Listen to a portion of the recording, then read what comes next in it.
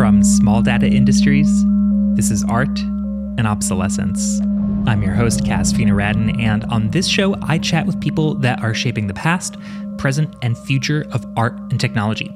Well, folks, the show is back from hiatus. I hope you didn't miss me too much. And we're kicking things off with something quite different. Something that has been almost 3 years in the making. More than a few of you that listen to this show are likely familiar with an organization called Voices in Contemporary Art, aka VOCA. They're a nonprofit that has, for many years, done really important work in training arts professionals on how to conduct good artist interviews. And they have an ongoing talk series where they host sometimes live and sometimes recorded artist interviews. Well, way back in 2021, VOCA had a call for proposals for the Boston area, and it sparked an idea that requires a bit of backstory and some personal lore.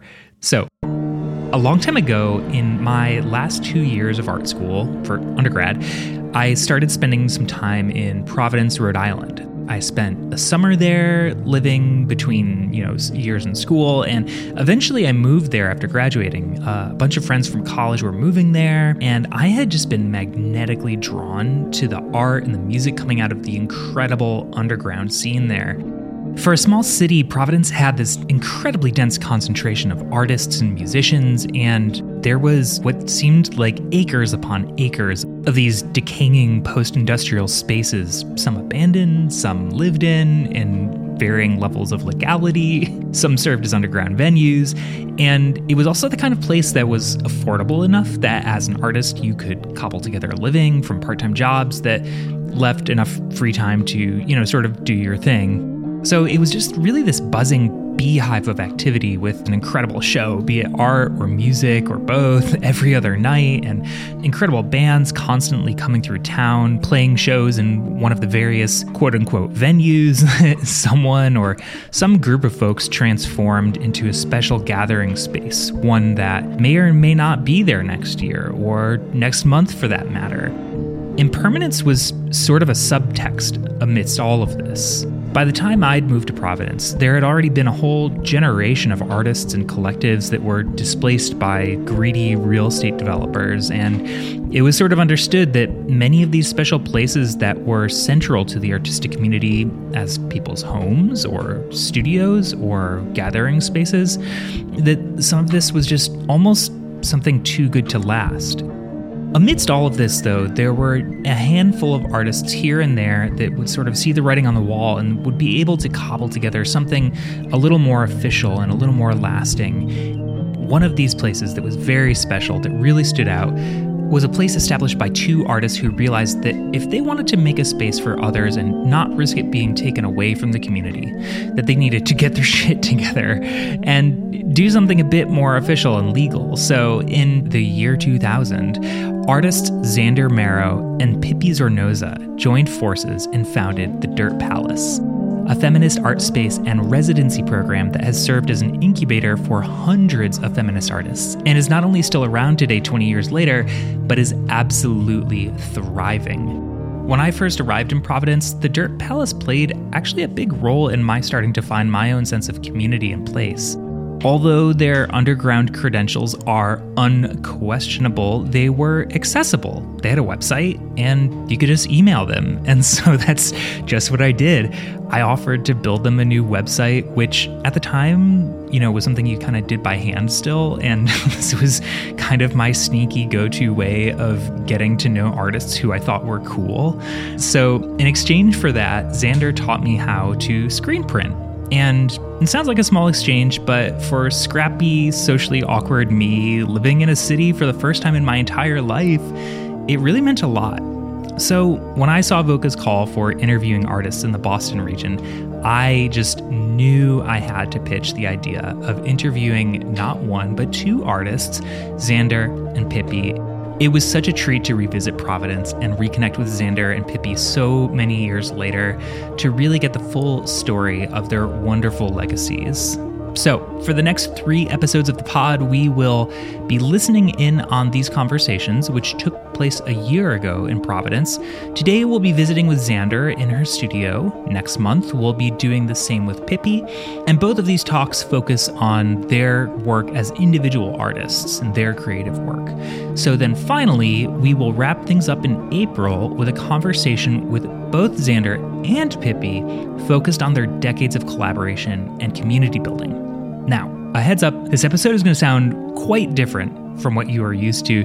It's recorded in a different location, different kind of microphones, but most importantly, it was actually edited for video. So if you are so inclined, you can head on over to Voca's website. I'll put the link in the show notes to watch this interview, a first for the podcast. Also, if you can truly not wait to hear the next 2 conversations, all 3 interviews are already up on Voca's website, so you can binge all 3 of them all at once. Anyway, enough for me. Let's teleport to Providence and visit with Xander Marro.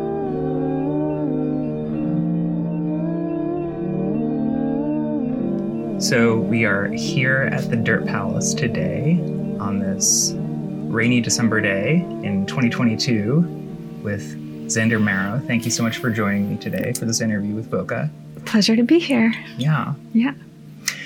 So one of the reasons I love doing these artist interviews is it's a real opportunity to sit down with an artist who I've known for a time, but there's a lot of gaps in your story that I'm not familiar with. And for you, one of the things is really just your origin story, in terms of where you grew up and what sort of creativity were you exposed to, and yeah. So I was born in D.C., but most of my childhood was spent on Long Island, which I hated from the very start. But my mom, originally had been teaching pattern design. She started out in fashion. So exposed to like the world of fashion at a really young age, go to like fashion shows with her and like hand out little perfume samples and stuff like that and be the kid like near the runway. So maybe that was like my earliest exposure to culture. But then on Long Island, my mom started getting kind of serious about craft stuff. She grew up in Vermont, and there was maybe this sort of exoticism of like, being kind of from the country. And and so it was like making wreaths and selling stuff at craft fairs. And she would dress me up in an outfit that matched hers and, exploit my 7-year-old cuteness in a matching whatever Victorian outfit to help sell sachets and cut and pierce lampshades and whatever. And then eventually she opened a store where she taught like craft classes in the basement. So stuff like stenciling, like all of the worst like 1980s home decor kind of movements she was at the like epicenter of. So I spent a lot of time around stenciled ducks with briefcases and that kind of like aesthetic. By the time I was in high school, it was pretty early on, it was like, I was always the art kid, right? Like I was the kid who like the computer teacher was like, do you want to learn this paint program and not go outside for lunch? And I was like, yes, I don't want to play soccer. I want to, sit inside and learn how to use the computer for art or whatever. So relatable. Yeah. So it's interesting because it sounds like with your mother's craft practice, it was giving you exposure not just to all of these hand skills and crafts and sewing, but also being an entrepreneur. It sounds like your mom was like a real businesswoman. Yeah, I think that's like a perceptive insight. She was a total hustler, and she always like brought me along with her hustles, which I thought was pretty fun up to a point. At some point, like the outfits that she'd make me wear, I was like, I got to put my foot down. Yeah. No more matching wreaths on my head or whatever. Yeah. So eventually you find your way to Providence, Rhode Island as a student at Brown. And I'm curious what led you there and what were you studying? Yeah. So I really just hated Long Island. I wanted to get out. pretty early on, I figured that studying and being a nerd was the most efficient way to get out. So yeah, when I was thinking about where to go to school, visited Providence, and I was just like, this is where I want to be. I knew like pretty right away. So it was more Providence than the institution. I think that really drew me. But yeah, I applied early and it was the only school I applied to. And yeah.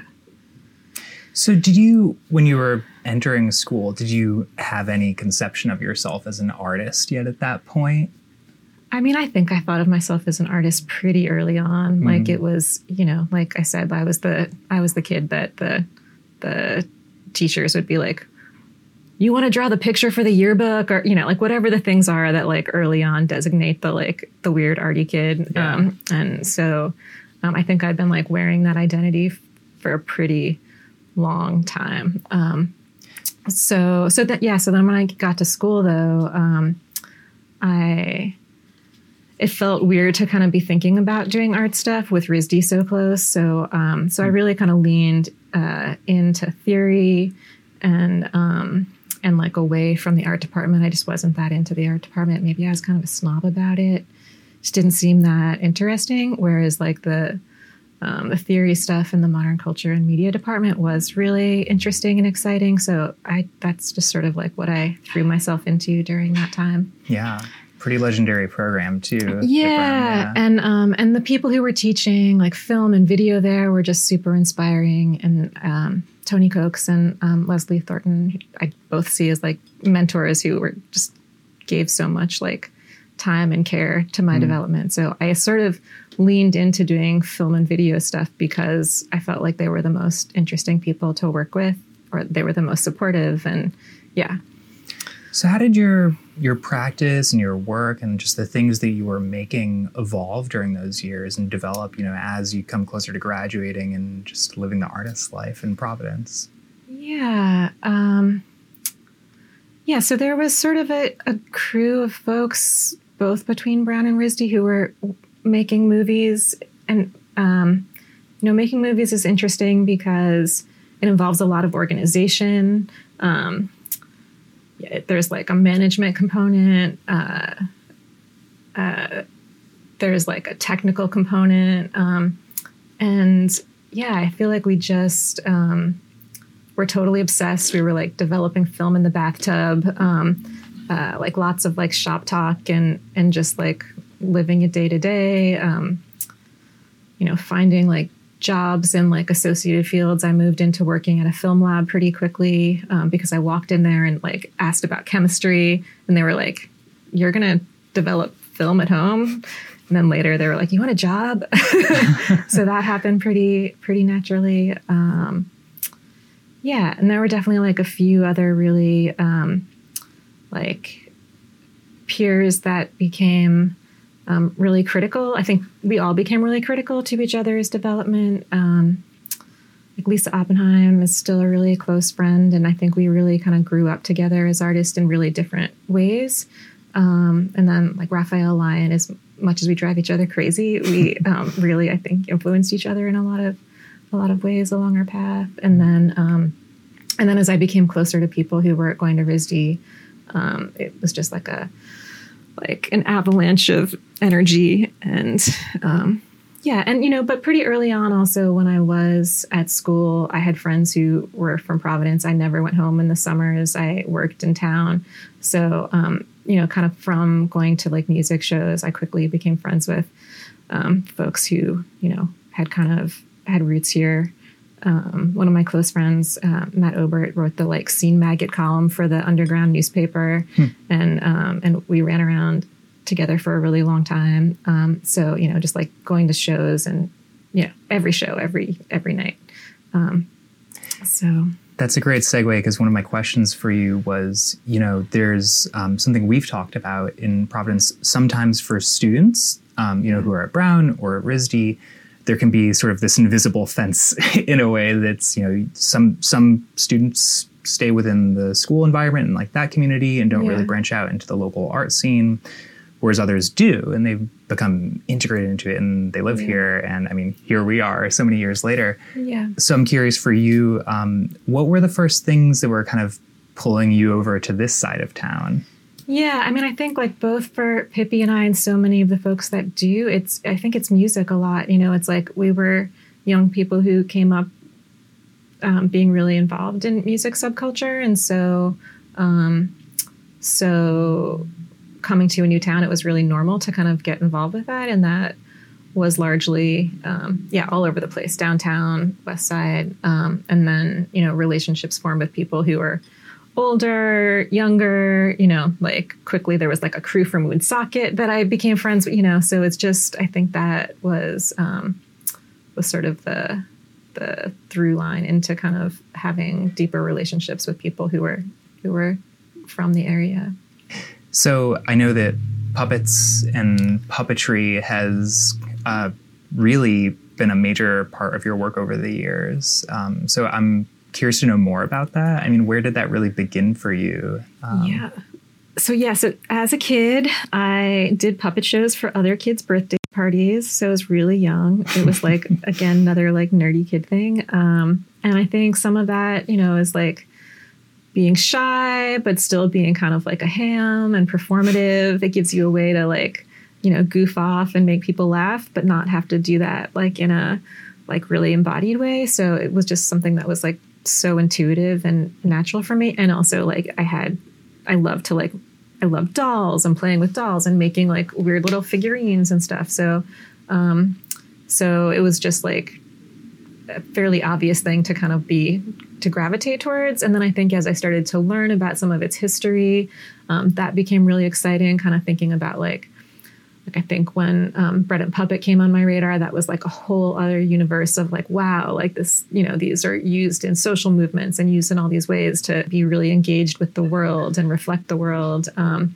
then obviously like, you know, Spankmeyer and like, you know, kind of the more surrealist puppets were like a real, like a magical thing to discover. So then it's something I started doing maybe when I was still in school. And then there was just a moment when there was kind of like a lot of energy around kind of doing underground puppetry. Miss Pussycat from New Orleans was like an icon, you know, was like bringing it to rock clubs. And it was like, it seemed possible to do this mode of performance outside of even theater venues. And that felt really exciting. So, yeah. So it's so interesting to hear you mention Jan Schwenkmeyer. The name has never come up in conversations we've had in the past, and I guess I've never thought about his work and thinking about your work. But now that you say it, I can see those seeds and influences. That's really fascinating. So I'm curious for viewers who aren't familiar with your moving image work and your puppetry work, I'm curious if you could maybe talk about a few pieces and paint a picture for us. Yeah. One thing that happens with a lot of the puppetry work is I'm clearly more interested in crafting the puppets than like totally nerding out on exactly how they're jointed or how they move. So sometimes they're really like rickety. But there was a time, especially when we started the Dirt Palace, when I was like, okay, I'm going to get out all of my angst about like the difficulty of collaborative living by making these short vignettes that are about, a hypothetical group of women who all live together. So there are a couple of classics that, that are puppet versions of, I'm not saying what I went through, but there's one, that I feel like still resonates today. That's about dishes, where all these women are living together in this house and someone's really mad because nobody's doing the dishes and they start hiding dishes in the beds and then the puppets break all the dishes and then they party. And it's, and I would do them with live soundtracks too, just because I was working with film and marrying soundtrack to film is just a really expensive and crazy process. So, but I could project the film I was working with and then make the soundtrack live. So I would play drums and, could create a clatter and commotion for that would stand in for the soundtrack while doing all of the different voices, which was really fun. So speaking of live soundtracks, I know that a sort of event or a series, I don't really know what the thing to call it would be, but a thing that you organized over the years that really became an important, I think, fixture in the community was called Movies with Live Soundtracks. So it sounds like this really flourished into a thing that you organized and curated. So I guess, how did that emerge, and what was that? Yeah. So that came out of loving cinema, loving like people gathered together to watch movies, loving kind of like DIY and home movie, like having these memories of like Super 8, neighborhood gatherings, but also really being kind of like jealous in some ways of the energy around music and musical performance, and just how that could be such a like visceral, energizing kind of experience. And so wanting to kind of bring these things together and merge them. And it was great because it gave people who were, kind of coming from the movie side an opportunity to experiment with performance and doing live things. But it also gave an opportunity for people who were mostly musicians to kind of dabble with or try out or test out filmmaking or working with video. So I would do them every other month. And it was really my like kind of where I cut my teeth in organizing, because, getting 10... there would usually be about 10 different films that would be shown. So, sometimes that would be like 4, it'd be a lot of artists that I'd be organizing. And I learned like pretty quickly, like all of the like, okay, you got to call people, like you get them to sign up a month ahead of time, and then you call them 2 weeks ahead of time, and then you call them again a week ahead of time, and then you double check, and then someone's definitely going to flake out, but you're going to hear the story about their dog and, like all, whatever is going on. And it was like really like a fast track way of learning like how to roll with the punches in terms of working with artists and getting people excited to do something all together. So, and just the things that people would come up with because they were allowed to work outside of their usual kind of comfort zone was so exciting. And I realized that that's something that I really love, is encouraging artists to kind of like play with things that they do have some comfort with, but also that kind of stretch what they usually do. And that is something that I feel like I'm still doing and still enjoying kind of, working. Yeah, it seems like a really incredible, almost like third space that you created, that it wasn't just film, it wasn't just music per se, and it could create an opportunity for artists in the community who maybe had an interest in making music, but were like, but I don't know how to write songs. Totally. It's like, but I can like bang some things around while there's puppets on stage. Yeah, exactly. Yeah.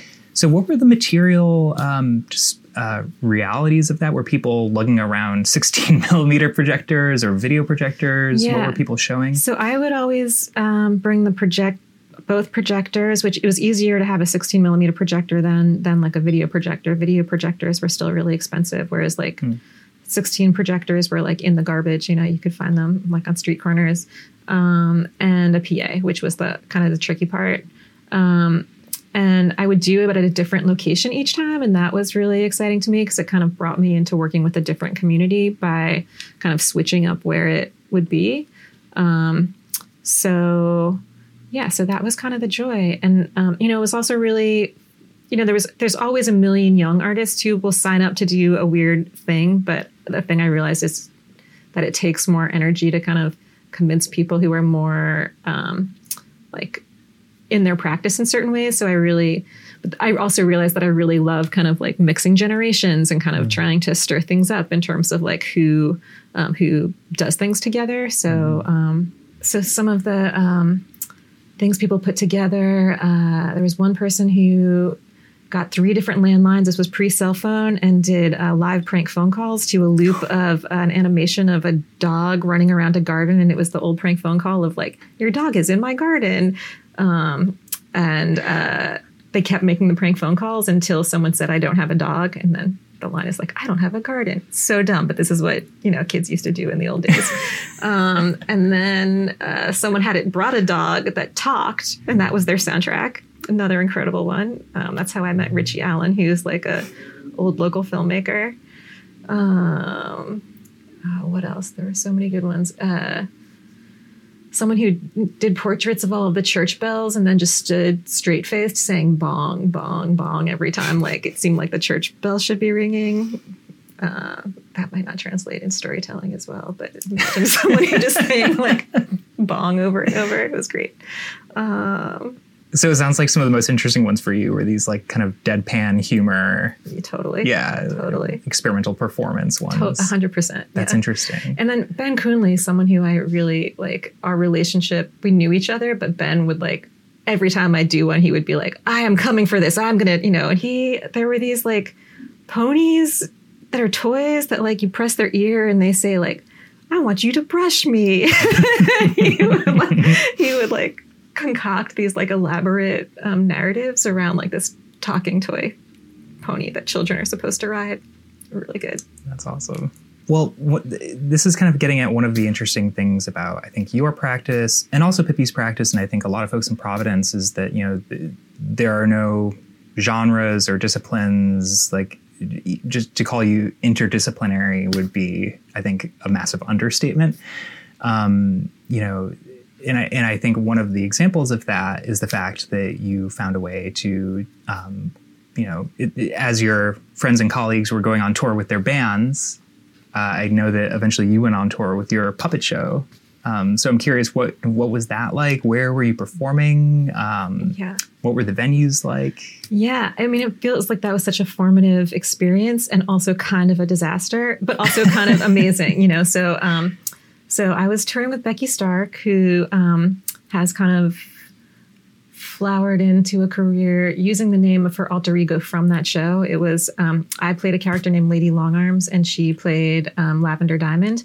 And we were two women who had office jobs, but like it slowly is uncovered that our job is to like create world peace, which sounds really like hippie. And it was like, we were just singing songs about like, peace on earth. And but there was also a character named Madame Von Temper Tantrum who was like really mad about everything.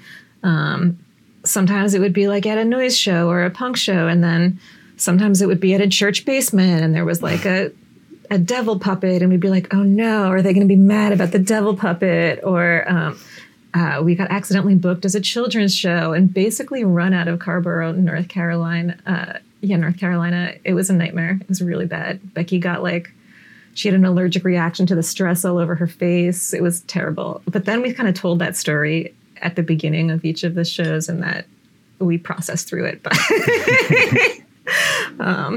But yeah, it was also about, it was like loosely inspired by the work of Paul Laffoley, who's like a visionary artist who has these ideas about these futuristic art history movements. So we were talking about the Baroque, which was his moment when when kind of everything comes together in terms of performance and craft and so it was a little bit like it was like there was the line between it being like really like goofy and a little bit like heady and all those things, and we wore hot pants.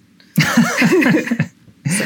That's incredible. And how did the tour do? Were you making gas money every night? It was like. It was, like I said, highs and lows. Like there would be some times where we'd be like, that was cool. Slept on a dog bed and performed for 2 people. and nights where it would be like, I can't believe all those people came to see us and want us to do another performance, or, so it was just a mix. And it was just such a different time where you would cold call people on the phone and ask them to set you up a show, and you'd have no idea what you were getting into. There was no GPS. You had to like actually use maps. And, just what I learned through that experience, I feel is like so formative. And also collaborating with Becky, who is just such a like force of nature. I feel like there's a lot that's really analogous in terms of like how we approach very different kind of crafts. Like she's an incredible performer. So live performance of your moving image work or screenings, I know, haven't been the only venue and space for your film work. And at a certain point, you began branching out into doing more like installation-based work in a sort of gallery environment. So I guess I'm curious, what were your first pieces where that began to happen? Yeah. maybe it was at the DeCordova, and I have to be honest. Should I be honest? Yeah. I really feel like part of it was that all of a sudden in Boston, there were like somebody made a bunch of loopers, which is like, you know, the kind of technology for having 16 millimeter be connected to a projector so that it can keep running all the time. And, you know, a few institutions bought them, and then they were like, we can have artists do film installations now. So I kind of feel like they were like, we have a new toy. Do you want to use it? Which of course I did. But yeah, like, so I think, you know, the experience of cinema and being like in space with people, experiencing like, you know, all the things that watching something live near other people is, I think that's really important to me. And that collective like watching. But yeah, it occurred to me that that could happen on a small scale and be really intimate. And just be a different way to kind of move through like a museum space. So I would build these like, you know, and a lot of artists have done this, like build these like small spaces. It's stuff that's hard to imagine in pandemic realities where people, you know, kind of like pack into a little mini movie theater and kind of like experience cinema for like 10 minutes together. So yeah. So the piece that I made for the DeCordova was called Born to Never Throw Anything Away. And it was, I think it's about a 6-minute, and it's a combination of animation and like a technique where I'm shooting every object in a space, but just for like 1/24th of a second so that the objects sort of become alive because they're moving so quickly. And it's something I've done to document space a number of times. And now it feels like something you see all the time just because of how technology's changed, and people are taking thousands and thousands of pictures all the time and then they'll mash them up. But at the time it was, you know, not something you saw all the time. And I was really into how you could kind of contrast objects and like kind of create a visceral feeling through that, right? So it's like, you know, people go to action movies because they're on, like it puts them on this roller coaster. And I was thinking about, are there ways to do that through abstraction? Like, are there ways to kind of create visceral feelings from watching movies that that are not connected to content, or that are just like the pure kind of visual information, also with audio information as well. So, so that was a document of the house that my dad grew up in, that my uncle had been living in for a number of years. I mean, his whole life actually. And kind of my realization when I went to document it that maybe hoarding runs in the family, that it's something to kind of be on the lookout for, but also seeing, you know, like a lifetime's worth of objects and family objects before the house was sold. So yeah, kind of my first foray into working with family history. So as far as the installation of that piece is concerned, when people see the image of this, the large wooden box with the projector on the outside is sort of a little micro cinema that you could walk inside of. Yeah, exactly. And then you see this weird movie. So we're not going to talk about Dirt Palace stuff too much right now. We're going to talk about that in collaboration with Pippi, your co-founder, of course. So we're going to sort of fast forward a few years to... I know that you spent some time working in arts administration, not on your on your own stuff, but over at AS220. So I'm curious to hear what that time was like for you, and did that give anything back to your more very personal practice of building the Dirt Palace and the Wedding Cake House and all of that? Yeah, absolutely, for sure. So that kind of came out of. So I had been working at the Film Lab for a number of years. I didn't want to do that anymore. Had like a little bit of a brief time when I was just doing art stuff because the RISD Museum bought some pieces. And so I was kind of reconfiguring, and I was doing a lot of neighborhood organizing at the time, working with Olneyville Neighborhood Association.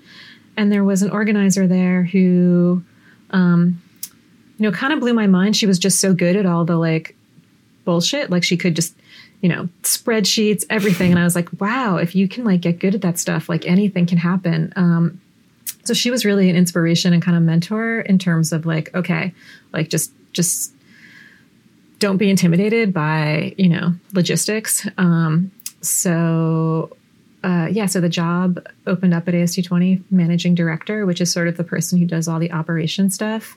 And I applied, and, I think I was definitely the super wild card. Like there were, folks who had positions like that at much larger organizations who were just interested in ASU20 because it's such a radical model, who had applied for the job and probably opposed to other people's better judgment. They ended up hiring me, and and I, just learned a lot so fast, and I'm so grateful. There are so many folks who were working there who, were just such forces in terms of thinking about how artists can organize and build things for other artists and build an infrastructure for artists, for figuring out ways for artists to exist in the world. So ASU20 does tons of affordable housing, breaking through some of the mystery of how property management and real estate works. That was a huge thing that I learned. And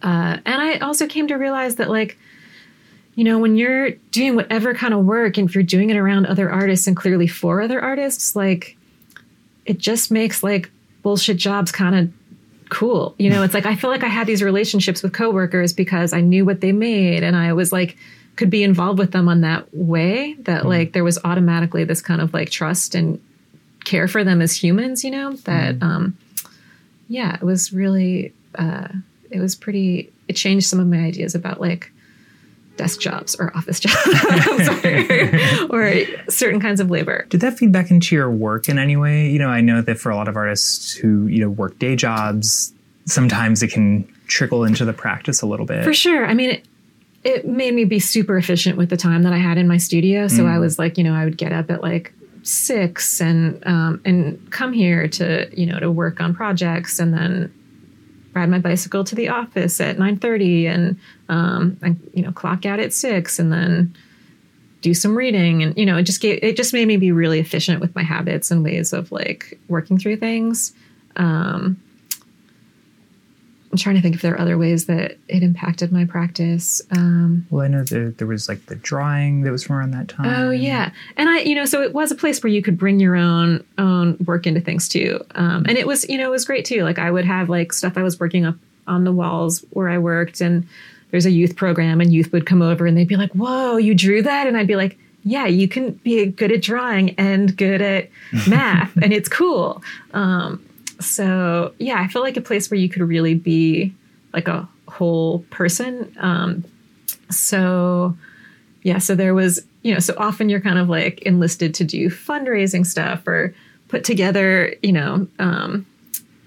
just dragged into efforts that sometimes involve your creative mind as well. So the image that there was ASU20 has a dark room, and the annual fundraiser for the dark room is a photo lottery. And I don't know how this happened, but a local pizzeria offered to give us free advertising if we screen printed the pizza boxes. So would list different artists, or often it became artists who were staff that would design and print the pizza boxes to get the word out about the photo lottery. If I'm going to make something about, there was this great photo of Pippi with pizza that I was like, well, this has got to be my pizza design. But yeah, I think that also taught me that you can in certain places. And I think Bert, who was the founder of ASU20 and a really great mentor to me, I think one of the things I learned from him is that it's really not just okay, but it's actually for the best to bring who you are and bring your creative self into that kind of work. It's just because you're meeting with bankers doesn't mean you have to wear a suit. It's you can, as long as you're smart and can prove that you can do a thing, you can come to the table as you really are. So yeah, that's such a great lesson. That's phenomenal. Yeah. I mean, Bert's such a rings on every finger, and just he'll doodle through every meeting, and then everyone will be like, who is this guy? And then he'll say something so smart, and everyone will be like, okay, yep. Clearly knows what's going on. Yeah. So I know that in recent years, you've begun teaching at RISD, and I'm curious what that's been like to become an art professor, and how has that, if in any way, been influencing and feeding back into your work, both, as an artist and a filmmaker, but also as, a community builder and organizer? Yeah, I care a lot about teaching, and in some ways I think the Dirt Palace came out of a love of being in the process of sharing the educational experience in kind of a lifelong way with others, not sort of, getting away from the modality of there's one person who has the knowledge, but shifting towards something where it's we all have knowledge and we just need to keep growing together. So kind of shifting back to I am the expert was a little bit weird. But I am a nerd in that I love art education. I think the potential for, and what I love about it, the craft skills and sharing craft skills is super fun. I can shop talk all day. I love to be oh, you need to use a little bit of screen filler that, but I think critique when done well, learning how to receive feedback and how to really intuit what kind of feedback somebody needs is I think if that could be amplified across culture, we would be in such a better place. I think just that aspect of how to learn by what peers are able to share is so valuable. So I went into it mostly because the department head who asked me, I think, is really smart. She's another person who I'm this person just gets stuff done and is no bullshit. And, I mostly just wanted to work with her. But it was really great. I loved kind of organizing. I was teaching a class in poster design, screen printing posters in the illustration department. And, I think I've cared about posters for a long time, but I've never been I'm going to spend a lot of time with what the actual history of posters are. And, so getting to kind of I think integrating the nerdy, here's the history of poster stuff into practical stuff was what was the most fun about that experience for me. Yeah.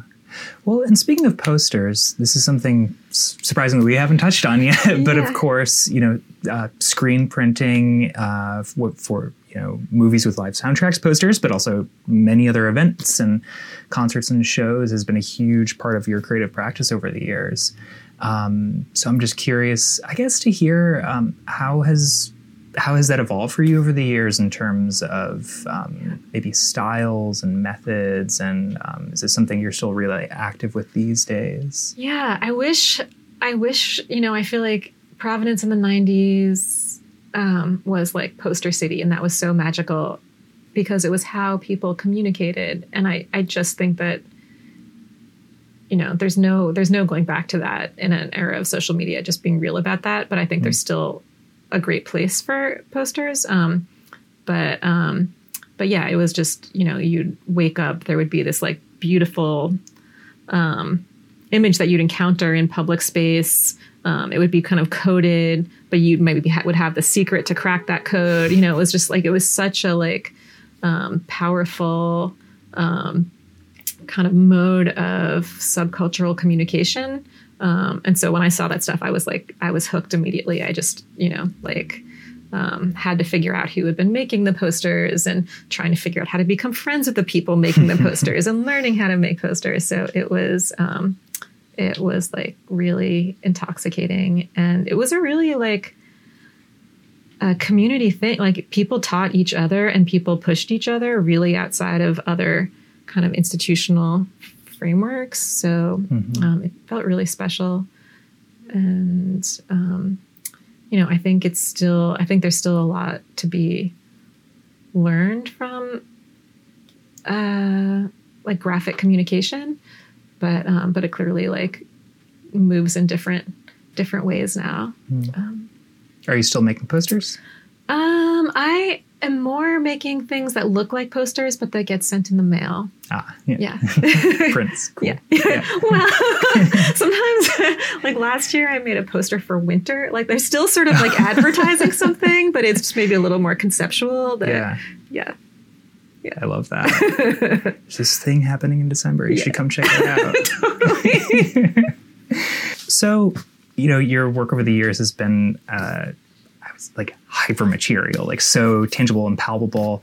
And I gather that recently you've been getting much deeper into your writing practice. And I'm curious to hear more about that. I also gather there's been a sort of community or like internet component of that for you. Yeah. So that actually came out of the time of teaching during the pandemic, which was like, young people were freaked out totally, reasonably. And so I started as a way to like try to understand where they were at, making Google forms that asked a lot of questions, just like, and some of them were playful and some of them were like hard questions. And the answers I got were so thoughtful, like the potential to use that space to share something kind of intimate. And then, so I realized that you could set things up so that people could read each other's responses. And yeah, during the pandemic, that just became something that made sense. So it was sort of like I was writing like journal entries, but in like choose your own adventure style that required participation, but where everybody could read through what each other had to say. And, the responses were much more elegant and beautiful than anything I had to say, but it made me feel like I had this lifeline to others who were having similar experiences, but processing in them in other ways. And, I have a couple friends who are writers who kind of spread things in their writer universe. So that meant that there was just this like influx of like really cosmic and well-crafted responses that, yeah. I love that. And I usually close my interviews by asking, what's coming next for you? What are you working on? But I know you're working on a book right now. So I'm curious if you could share a bit about that with our viewers. Yeah. So I started writing a book, which was like a really bad idea because I had just been doing this project of renovating the wedding cake house, which was like a huge and overwhelming process with like, not a lot of like kind of gratification along the way. I mean, it was really exciting in a lot of ways, but taking on another project that's long, that doesn't kind of meet with audiences for a long time was maybe not the right avenue to go down, but it's been really fun. And it's sort of about construction.